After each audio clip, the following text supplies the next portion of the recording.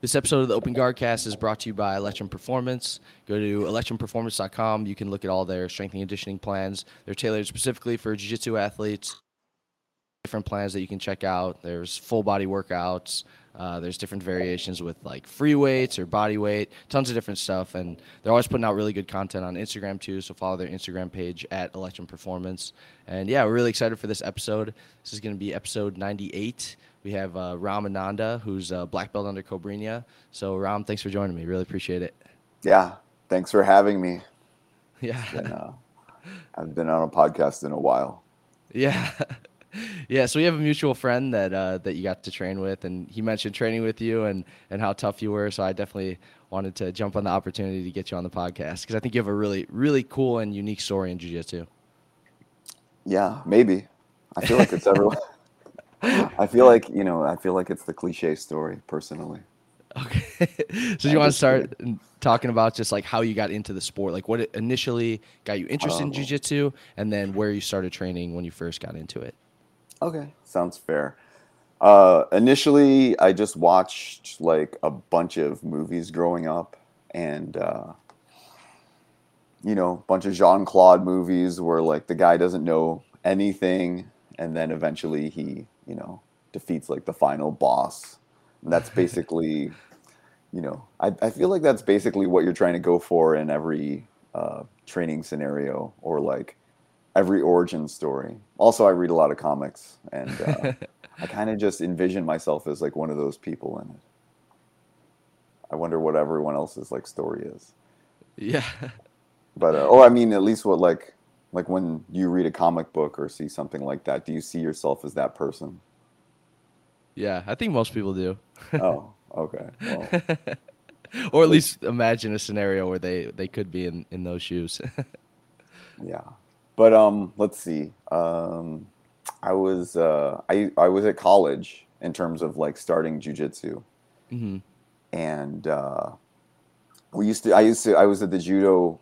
They had a judo class, and it was awesome because we would actually like full spar judo, and I did that for a year. And so we would do like newaza, like on the knees, and I actually thought I was really good because Hmm. I would beat up the people there.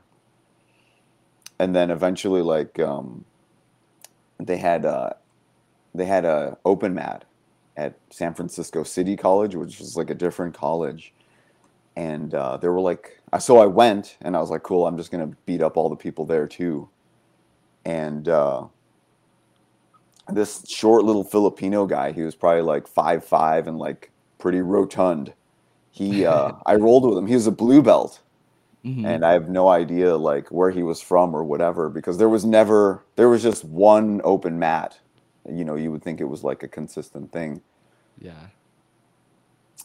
but it was just like an isolated event. And I rolled with him, and he just destroyed me. It was like if you've ever had that dream where someone's chasing you and it's like a dark figure and you're just stuck in the mud. Like that was my experience with him, and he was like really short, maybe a little bit fat, and he just beat the shit out of me. And then from then on, I signed up. I did like I moved to Portland for some reason after that. I lived there for like, yeah, of course. And so I lived there for 2 months, and I started to go to Impact Jiu Jitsu. And as soon as I started, I was already doing two a days because I was just like already addicted to Jiu Yeah. Jitsu. Right from the jump. Yeah, and then I moved to the Philippines for 2 years. And I was over there for 2 years. I was doing nursing school, so Hmm. I was only training. So from going to like two a days, and then for 2 months, and then I was basically on vacation, trying to find a nursing school. Found a nursing school, and then I would only spar like maybe 15 minutes a day, and I was in school like full time, so I wouldn't really train all the time either. So that was going on, and then I finally moved back to America, and what happened? Oh, I moved to Paragon. I moved to Paragon for 6 months, and then I was back to two-a-days again. And I was a blue belt at that time. Prior to that, Sean Williams, if you know Sean Williams, he Yep, does a bunch of definitely. like the flow grappling stuff. Mm-hmm. He uh, he gave me my blue belt because I had Oh, that's awesome. vacationed after a year, and so after a year, I got my blue belt, which was super Mm-hmm. cool. And then I went back to that school, but at that time he left, and I had gone to Paragon, and it was Sean Flannery. And then I left after 6 months of that Paragon, which was Hollywood BJJ, and then I went to Cabrinhas, and that was after Worlds 2011, Okay. and So so how old were I've you been when there you first since. got into training? I started at 30. 30. That's Yeah, crazy because for people who don't know, you won the worlds at blue belt and at brown belt, but it was in the adult division. But you didn't start training until you were 30. That's pretty crazy. I feel like that's a very unique thing. yeah, I guess. Doesn't everyone do that? They win the world. Yeah. Yeah, everyone wins the world starting at 30. Especially Yeah, nowadays, it's really changing. Most people start in their mid 30s even. It's crazy. yeah. Well, yeah. I mean, now, like, I mean, they have like, really good kids at whatever age. Yeah, yeah, absolutely. So, do you want to talk a little bit about when you first started getting into like competition? I know you said you were training 2 days when you started, so you were obviously had like competitive aspirations. But when did you first start competing in either like local tournaments or IBJJF tournaments? Oh, the first tournament I did was at white belt, obviously, and I guess I was about 3 or 4 months in for a jujitsu tournament. Mm-hmm. And let's see, I don't know. They were telling me like the weight classes and stuff, and I was like, I think I'm just gonna try and do like the lightest weight class possible. So instead of doing like feather, I probably weighed, I don't know, probably like 140 pounds at the time, maybe a little bit more. But I did light feather, and I did some judo, and basically I was just like judo throwing people, like at white belt. You can get away with a lot of like wins and not knowing how to do any jujitsu as long as you just have some judo, at least at the start. Yeah, Not at the lower weight divisions though, because the guards are too good. well, I mean, when's the last time you saw like some dude at light feather? When were these two like standing up and doing like randori against each other? Not often. Like not in the last 10 years Yeah, or plus. yeah. So that was your first competition experience, like using judo and being a white belt, having some knowledge probably that the other guys didn't have. But like, when did you feel like you wanted to make competition like a priority in your life? Like, when was it something that you were like, okay, I need to reorganize my life around training so that I can be a high level competitor? Oh, never. I mean, I've Never. never thought I've never thought that until now.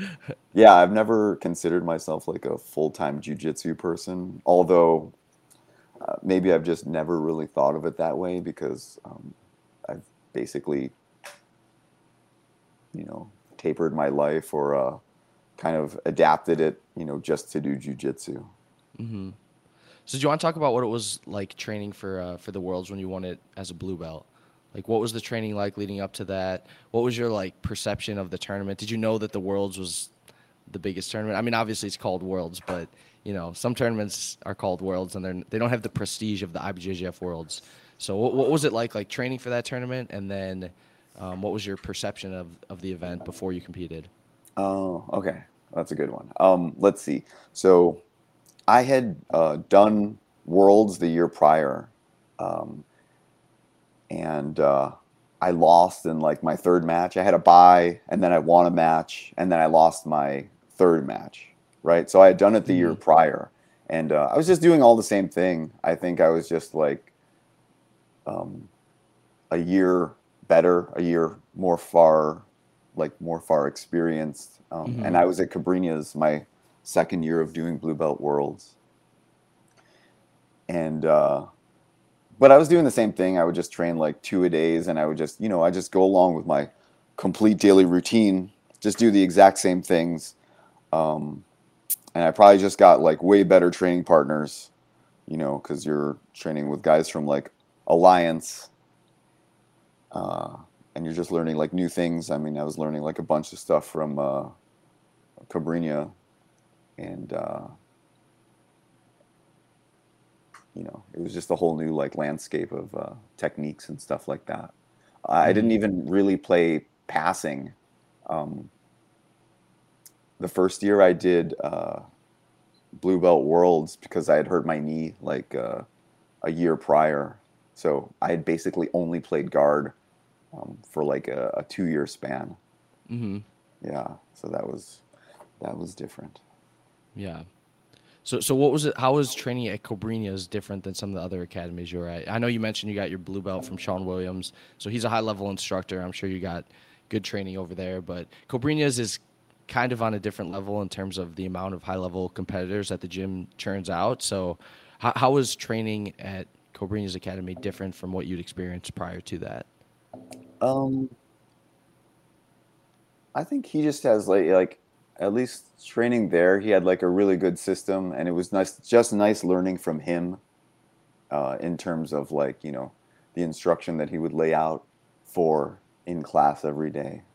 So that was good. And then at that time we had like a really good comp team.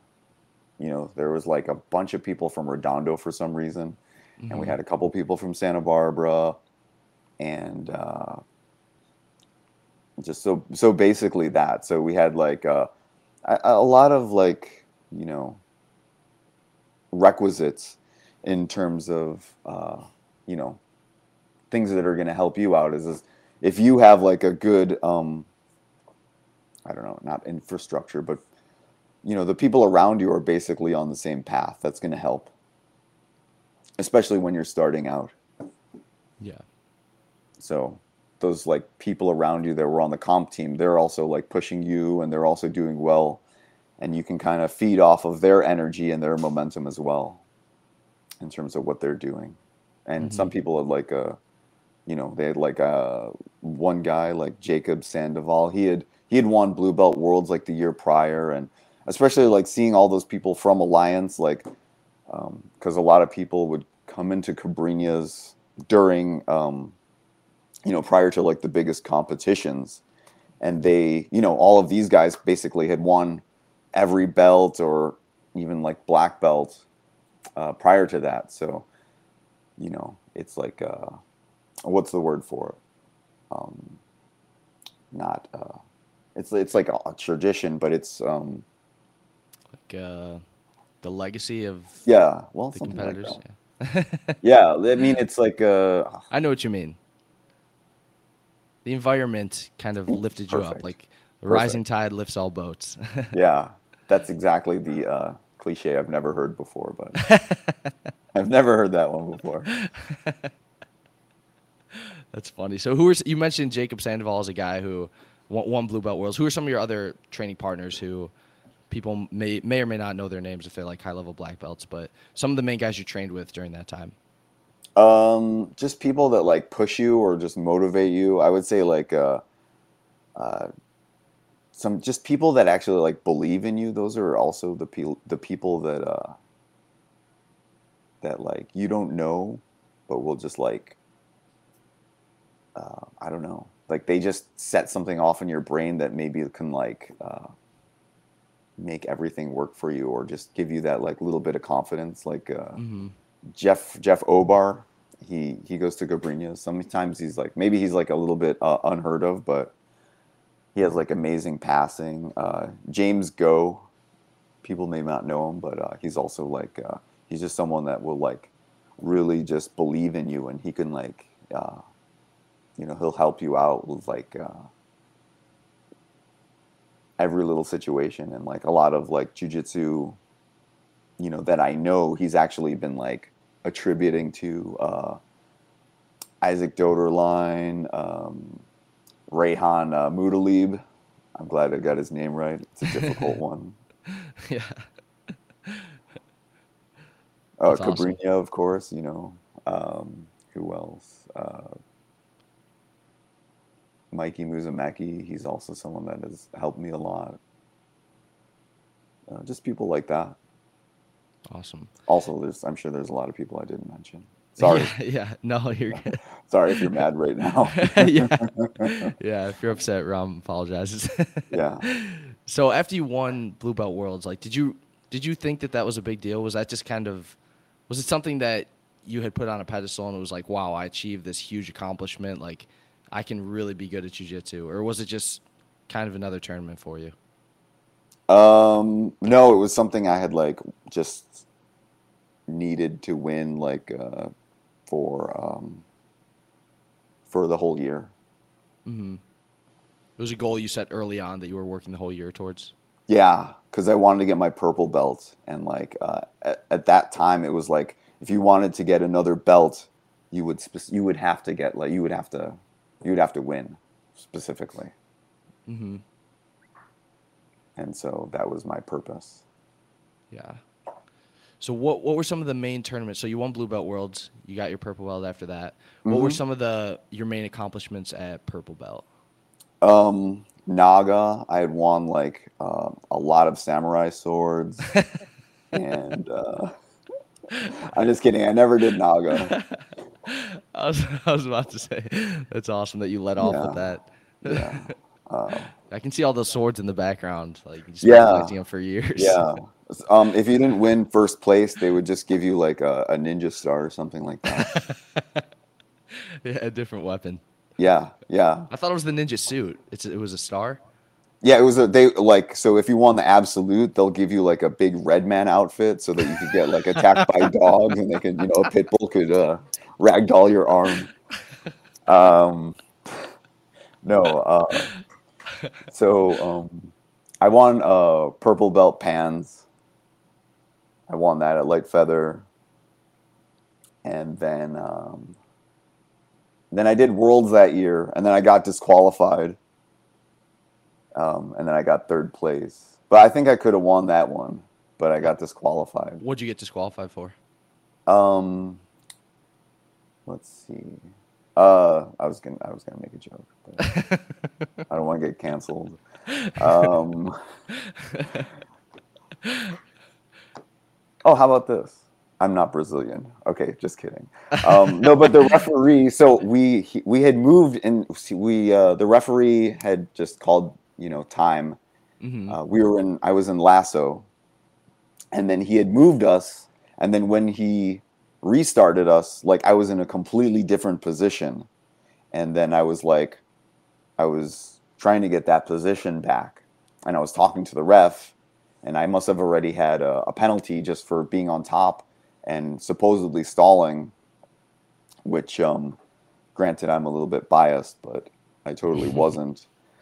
And so anyway, he eventually like DQ'd me, and then and so that was that, and that was like I ended up getting third place, and whatever that happened. What was the question? I was asking about your best accomplishments at purple belt. Oh yeah, um, yeah. So basically, purple belt pans, Awesome. and then getting DQ'd. Yeah, that was a big one too. Yeah, that was huge Big one for for the me. That resume. was huge for me. Okay, so you win purple belt pans, which is, I mean, winning.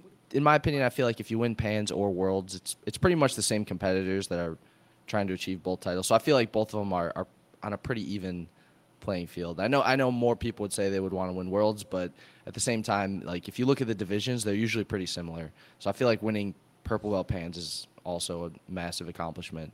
So you win purple belt pans, you get your brown belt, and now you're preparing for brown belt world. So at this time, you're how old? When 35, maybe 34 for brown belt worlds. Okay. Because I know Gracie Mag put out an article when you won it, and I think it said we were 36 at the time when you won the Oh, tournament. oh, maybe I was. I, So did your age ever like deter you? Did anyone ever say like, "Wow, this is crazy," or in your mid 30s, like most of the blue belt world champions are kids who literally just got out of the juvenile division, and you were like in your early 30s. Was that ever a thought that crossed your mind, or did anyone ever make comments about it, or was it just you just training every day and just in your routine, and you never thought about that? I don't know. I think the only people that like kind of deter me or make comments about like my age or just the girls that I meet sometimes. No, no one really, no one really like said anything, and I mean, I was probably so focused I just wouldn't hear it anyway. So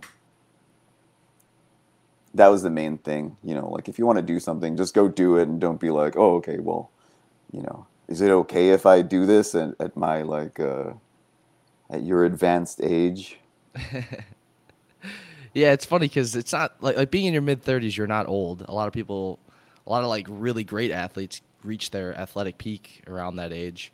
But it's just the narrative that you hear in jiu-jitsu nowadays. Like people are always, it's a lot of just complaining online about how people have to compete against these younger kids who've been training since Really? they were 4, and yeah, it's just what you hear a lot of times. So it's just cool that you were able to start in your 30s and achieve like the highest levels in the sport, winning the worlds like multiple times.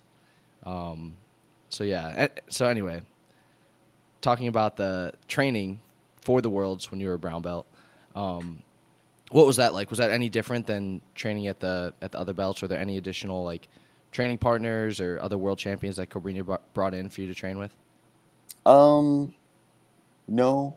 One time, I think I had already won brown belt worlds at that time, but one time Marcio Andre came in. He was a Oh yeah, super cool he's my guy. coach. Oh, really? Yeah. Yeah. Oh, fuck yeah, dude. That's awesome. Yeah, he was super cool. He was an awesome guy. Yeah. Yeah, he Yeah. talked about, was he brown belt at the time when he came in? Oh, I guess he was a brown belt. Yeah, he was. Maybe he was even purple, but yeah, I think he was a brown belt. Mm-hmm. And yeah, he was super cool. I mean, it was just like a day or two, but Yeah. um, he came in. He came in for maybe it was a week actually, and I don't know. He was nice. He was like super cool. He like I would ask him a bunch of stuff. He would show me. So I mean, So you got to train with him quite a bit? Or maybe at like least three or during four that times. time he was there, yeah. Yeah. Nice. That's awesome. Other than that, it was just the same core group of guys that you'd been training with for blue belt worlds, for purple belt worlds, for the Yeah, most part. from my recollection, it was just the same people. Yeah. Yeah. So what was it like on the day when you won worlds? Like how many matches did you have? Were there any matches that were particularly difficult or that you were concerned about, or and obviously what was the feeling like after you had won? Let's see. Um, oh, well, it was interesting because the lead up, like there was like Nick Schultz, if anyone remembers him, probably they shouldn't. Anyway, so Moving that was on. like a concern. He was like, Yeah, do you know who that is? Okay, I yes do. or Yeah. no? All right, cool, Yes. wonderful. So He was very good at jiu-jitsu. he was very good at jiu-jitsu, and I was like, oh, I'm gonna have to fight this guy, right? But then he fell off the map for whatever reason, Yeah, something and weird. you know, some people like the interesting thing about like jiu-jitsu is that like it is such like a long haul. It's like that people at some point like life happens, you know, because you know it's not like I was gonna say American football. It's not like the NFL, you know, which I played in obviously, being a 145-pound guy. But it's like you're being paid to do this, and Yeah. then you know, so it's like I could do this forever because I'm making like $10 million a year.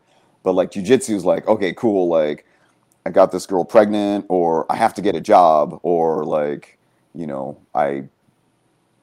like a lot of stuff happens to where you're not being like completely accommodated for the whole time. So people, or you know, like Nick Schultz is okay. I should stop talking about him. So anyway, like, but like people just remove themselves from the landscape of jujitsu, and that happens Hmm. all the time, Yeah, absolutely. especially with like people who are like, um, just like on top of jujitsu, at least at the lower belts, they just kind of remove themselves.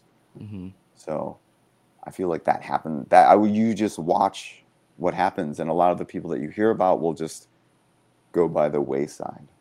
But so what was the question again? I was just wondering about the day that you won brown belt worlds. Like you talked about one opponent that you were particularly concerned about, but like how was the tournament? How many matches did you have? And like what was the feeling like after you won? Let's see. I had 5 matches, I think, and a day of, I don't even. Yeah, I don't know. I lost a bunch of weight prior. I was like fat the morning of, so I probably lost a lot of weight. I would sprint, and I would lose a bunch of weight. One time for pans, I was running with my dog in the morning. It was interesting. That's funny. Yeah. So we're like doing sprints at like 5 a.m. in the Your morning. dog chasing you. Yeah. And you know how like dogs are? They don't, well, some dogs, like little dogs, they don't like their feet being on the grass. Yeah. So she would like, I'd run on the grass and then she would run on the concrete. So that would happen.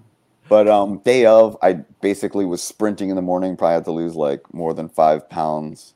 Oh wow. Um, Drove to the pyramid. Um, I was really concerned about my weight. This is a good story. I was really concerned about my weight, and I was with my friends Francis Tejano and Lance Blagg, and we were like in the bullpen, and I was like, I don't know if I'm on weight or not, right? So what I did was I walked. So I was like, hey Francis, hey Lance, check this out, and I walked into, because you know the testing scale is always different than the regular scale. It's always off, Yeah. and sometimes it's heavier and sometimes it's lighter. So I just walked in because no one was there, and I just tested myself on the real scale, right?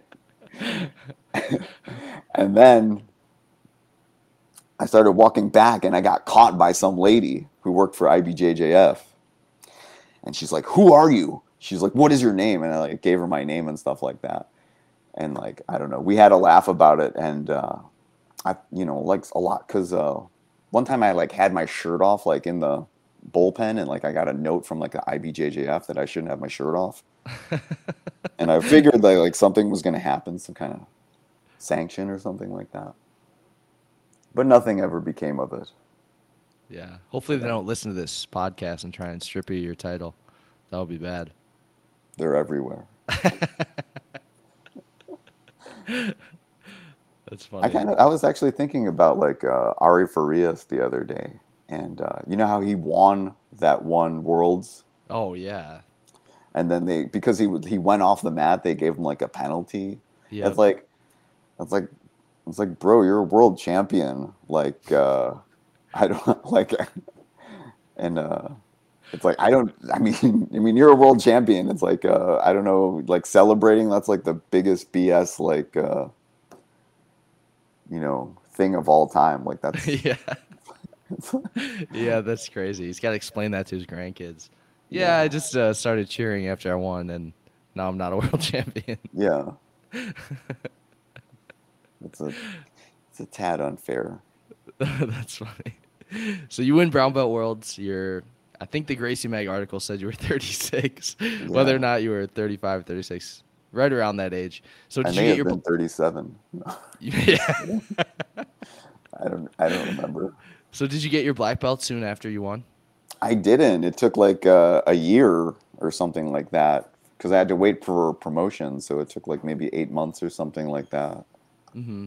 What was But it like getting your black belt from Cobrinha? it was pretty cool. I mean, nah, it was like I think it was Saturday. No, it was cool. I cried a lot. I do a lot of crying. But yeah, like I didn't even it had taken so long. It was like 8 months or something like that. Yeah. That Like I was supposed to get this the day after brown belt worlds. yeah, I should have just waited on the podium Yeah, until he until promoted you. Yeah, that would be great. started asking around. Honestly, I was so happy that that had won. That I mean, you don't, you're not like, oh, like for promotion's sake, like I really need my black belt right now, which would have been great. Mm-hmm. But what am I thinking? Oh yeah, like I don't know. I won brown belt worlds, um, and yeah, and I called my mom and I cried under the bleachers for a while too. That was cool. And but I don't know. Nothing really changed aside from that. I got a bunch of followers on Instagram. That was cool. That's awesome. So you, Actually just Facebook and MySpace. yeah, yeah, yeah. Back then there was no Instagram. No, that. So you mentioned something that I think is a pretty interesting topic. Like a lot of times in jiu-jitsu, since it's still an amateur sport, especially in the lower ranks before black belt, a lot of times people they need money, so they have to get a job. They have to kind of put their focus somewhere else and basically focus on other aspects of their life instead of just this sport that's not paying them anything. So what did you do throughout your like colored belt career to make ends meet outside of just I'm sure you taught some jiu-jitsu and did stuff like that, but did you do Yeah. anything outside of jiu-jitsu to make money? Yeah, I'd worked. My brother got me a job in the Philippines for a while, working for like a movie production company, and I had also worked doing sales for a while, so I had money just saved up. Basically that. Yeah. So you had those jobs all throughout your competition career, or would you No, take I wasn't. take I breaks from was it? basically not working.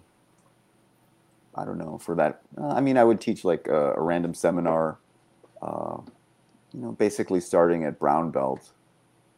But yeah, I had worked.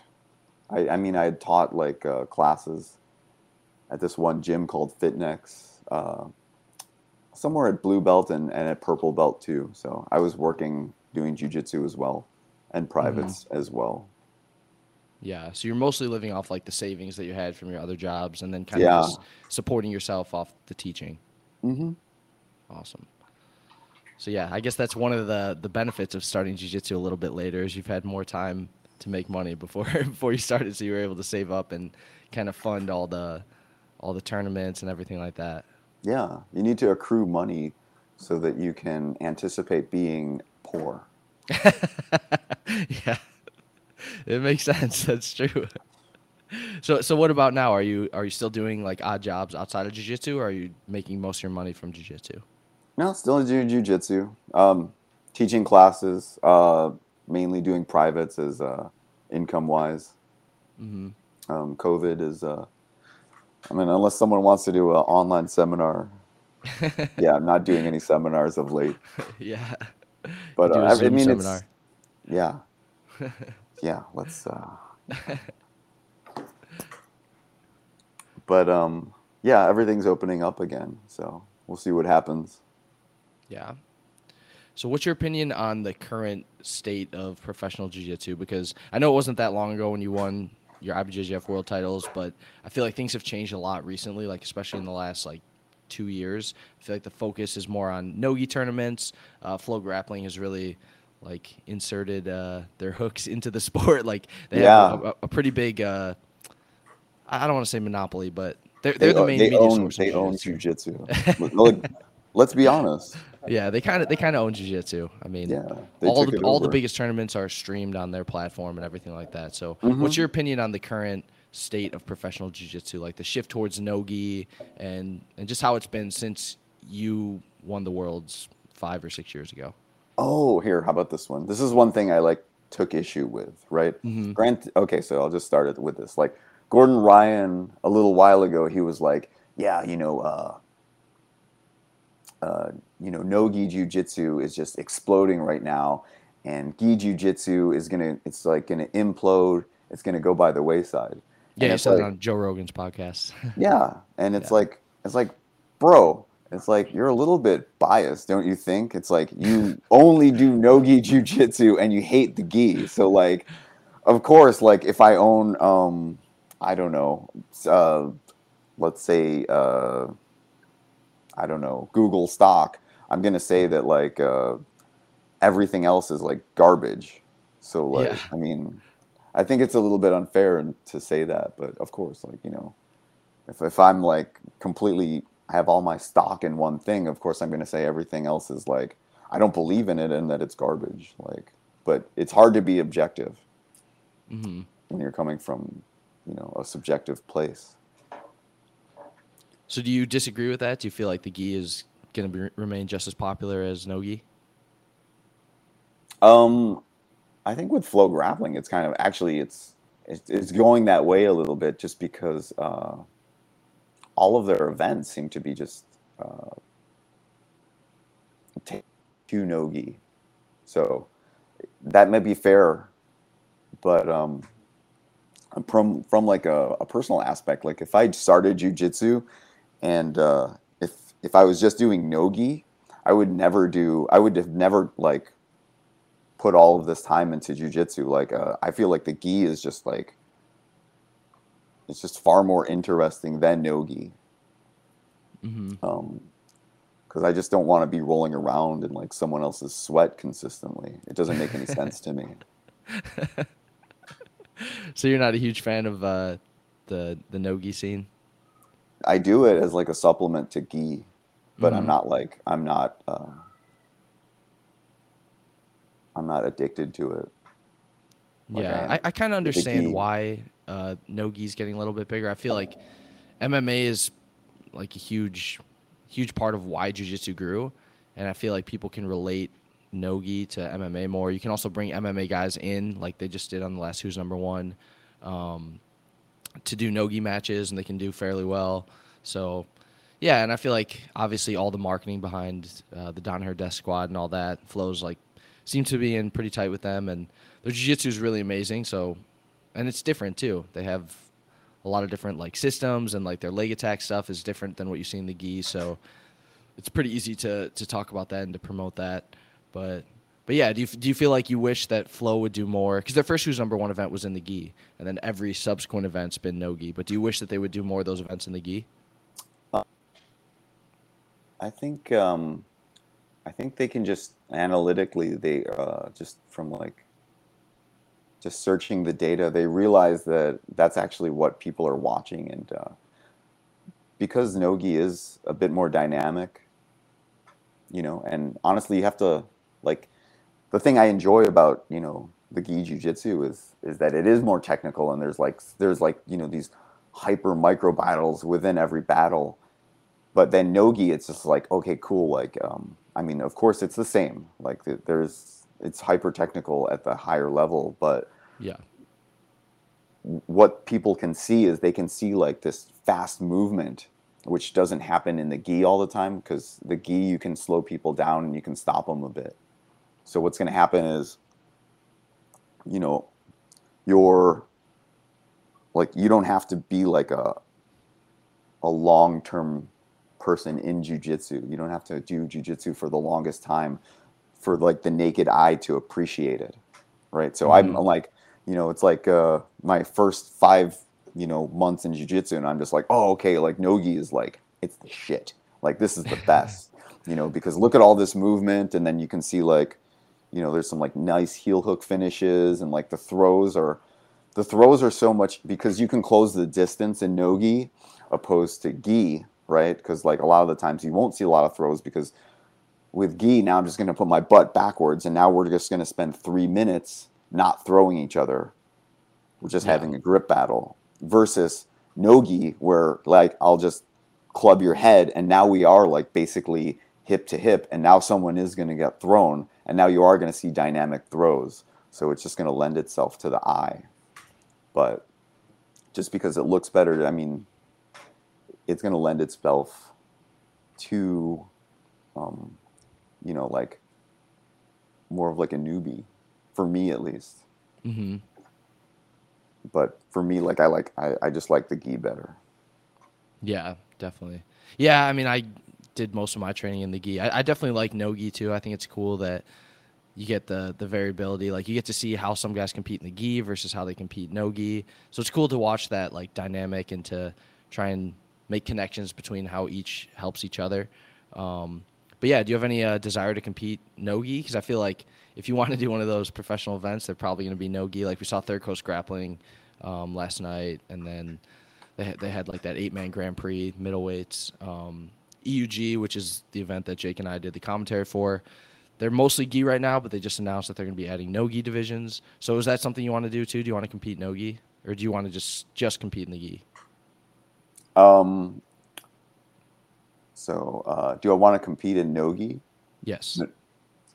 No, No. I really Like not don't. at all. No desire. No, like I mean,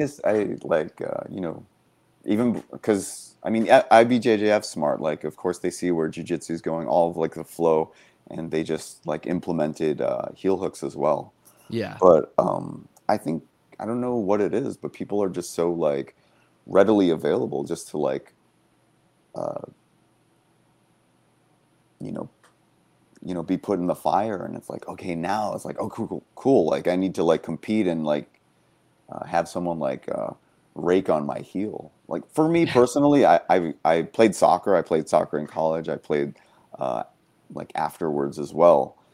And basically, walking is and sprinting and running and changing direction. Those are like your main. Uh, those are very important for soccer. So I always Yeah. considered myself like a soccer player, like first off, and like I mean, even getting footlock I was always like very careful about it, and it just made no sense in terms of practicality to just go out there, right? Like in the gym, you can kind of pick and choose, especially if we're doing nogi, like who I want to attempt to get heel hooked by or heel hook, right? Yeah. But I think from a practical sense, it doesn't make any sense to me to like do it in tournaments. Like I'm okay just not doing it. Like, you know, what's the need for me to do it? Yeah, it's interesting. I feel like a lot of people feel compelled to do it because that's the direction they feel the sport is going. So maybe people feel like if they want to have opportunities on big shows or get paid to compete, that they have to make this transition to nogi, which makes sense. But I also, I mean, what you're doing, competing in the gi, like teaching, making money from privates, stuff like that. I feel like it's just a personal choice, but I definitely can understand why people want to get into more no-gi competition, just because it seems like that's where the professional opportunities are. Yeah, no, that's true. Like you could make your name that way, but I mean, there's alternative ways to do that. Yeah, that's At true. least for me. Hmm. So how do you feel jiu-jitsu has changed outside of like this shift towards no-gi from the time you started up until now?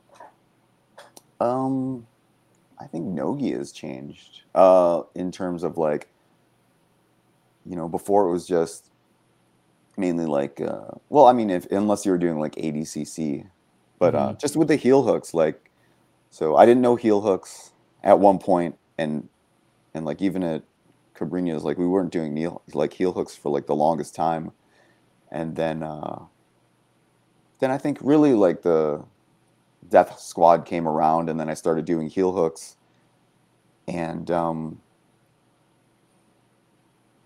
and then it was just about defending the heel hooks because people were just getting caught in heel hooks, and you would see that consistently, right? Especially when like Hmm. Lack and Giles like was heel hooking everyone, right? Yeah. That was like the pinnacle of heel hooking, Yeah. right? But since that time, like people have caught on, right? And then Hmm. if you watch like Who's Number One all of the time, you like when's the last time you saw a heel hook finish? Who's number one? Mm-hmm. The last one I can think of was Craig Jones and Panza. Oh, that's true. I don't remember who got one at this. Were there any heel hooks at the last Who's number one? No. Okay. And that was like what event was that? I mean, give me a number. No, I have no idea. But that was like the Craig and the Ty Rudatolo and Mikey and Junie. So it's that one, Yeah, that was the most recent one. Yep. right? So, Yeah, I don't but think there were any heel hook finishes for that one. yeah, but like I feel like the heel hook finishes, people have like learned how to defend them for the most part. To where if you started with like Who's Number One before when they are doing like when they started with the heel hooks, Hmm. like they were a lot more common. Like the percentages were so much higher. Yeah. So I feel like people now have started to like they're up on defending, and now I feel like it's back to doing takedowns, uh, and like it's back to like normal jujitsu again. Yeah, I feel that's interesting because I feel like the Ty and Craig match is a good example of what you're saying. Like Ty is known for having worked on his leg lock defense, so he's pretty tough to heel hook. He's had some matches against guys who have good heel hooks, like William Tacken. He's been able to shut him down. And so this last match that he had with Craig, you saw Craig doing a lot of like takedowns from the feet and playing a top game Yeah, and just using a lot of pressure passing and kind of going back to, like you said, that I don't want to say old school jiu-jitsu, but those methods of competing that people used before the heel hooks were so popular. yeah. I thought Craig looked really good. Yeah, he looked great. He I looked think he really looked good. really tired the last 5 minutes, Yeah. but the first 10 minutes, like I think he came out. He made a statement like that his like that he can do like a lot of good wrestling. He can play like a Gordon Ryan float passing, Mm-hmm. and I think the other thing was that it would have been interesting if he did just do a bunch of heel hooks on bottom and play like his 411 game. Mm-hmm. But I do feel like heel hooks of people have got kind of smart to them now. Yeah, definitely. Definitely. So, is there any particular professional event that you'd like to be a part of? I know Who's Number One's mostly no-gi, but maybe like a Fight to Win or a Third Coast Grappling or anything like that? Either or, whatever. Those would be great. Are I there don't any have. other professional events that you like watching? Like I know there's some in Brazil that are really cool too. BJJ Bet, BJJ Stars. Is there Oh, any like particular rule set that you like the best outside uh, of IBJJF? no, I actually like IBJJF the best. I don't. What's the one that Flow Grappling puts on? With just like you win based upon submission attempts. Fight to Win or Who's Number One? Oh, I guess it is Fight to Win. Yeah, Fight to Win is mostly based on submission attempts. Yeah, I Who's mean, Number what One I is like mean, positional control and submission attempts. yeah, like I don't. I mean, either or, it doesn't matter. But I really do appreciate like the just the IBJJF way of jujitsu in terms of the rule set. Hmm. So, what are some of your competition goals going forward? Just keep competing. I'm gonna do like all the biggest tournaments coming up, and that's about it. Like, are you going to compete in the Masters division too, like Master Worlds and some of those Probably tournaments? not. I might do Master Worlds. I mean, it'd be nice to just say that you're black belt Master Worlds winner, but I'm not too intent on that. And Yeah, also, I don't like being in Vegas that much because especially during summer, like it's really it's a bad climate for me to be in. I hate traveling as well. yeah. We were just in Vegas. It's been like, and we're in Phoenix right now, but yeah, it's been like 118 the past 5 days. It's been absolutely crazy. Yeah, Vegas was like 110 last weekend when we were there. yeah, it's ridiculous. Yeah, it was nuts. So, is there any other topics related to jiu-jitsu that you wanted to talk about before we wrap this up? Anything on your mind that you need to get off your chest? Um, no, I don't know what else there is. Do you have any like sponsors you want to thank or teammates, any friends you want to shout out? Um, Not really. Not at all. Honestly, Not at no. all. What about Cobrinha, your gym? Cobrinha, Los Angeles. I don't know. I actually haven't been training there because I was just nervous about like COVID. So Oh yeah, I yeah. haven't trained there actually in like a year. You've just been training in your small group. Yeah, I've been doing pods. I've been training in San Diego a bit, like at Stronghold in San Diego. It's called They're an North. Alliance affiliate. They're not now, but I've just been, Okay. they were letting me drop in for a long time. Mm-hmm. That's awesome. All right. And Well, thanks very much for joining me, for giving me your time. I really appreciate it. yeah, thanks, Dan. Yeah, we'll definitely have to catch up at a tournament. Maybe I'll see you at Master Worlds if you can bear Vegas. No? Okay, maybe not. Maybe Pan Am's or something, but Yeah, let's do it. for sure. So, yes, really appreciate your time. Thanks, Yeah, everyone, thank for you. listening. Yeah, I'm sorry. Thanks definitely. for having me. I know you're No, gonna do it. absolutely. We'll have you back on for sure at some point. But yeah, I just want to thank our sponsors really quick, Electrum Performance and also Agro Brand. Huge shout out to Eddie for designing our logo and for always doing our merch and everything like that. So we really appreciate it. But yeah, thanks again to Ram, and thanks everyone for listening. This is episode 98, and we will see you guys next week with a new episode.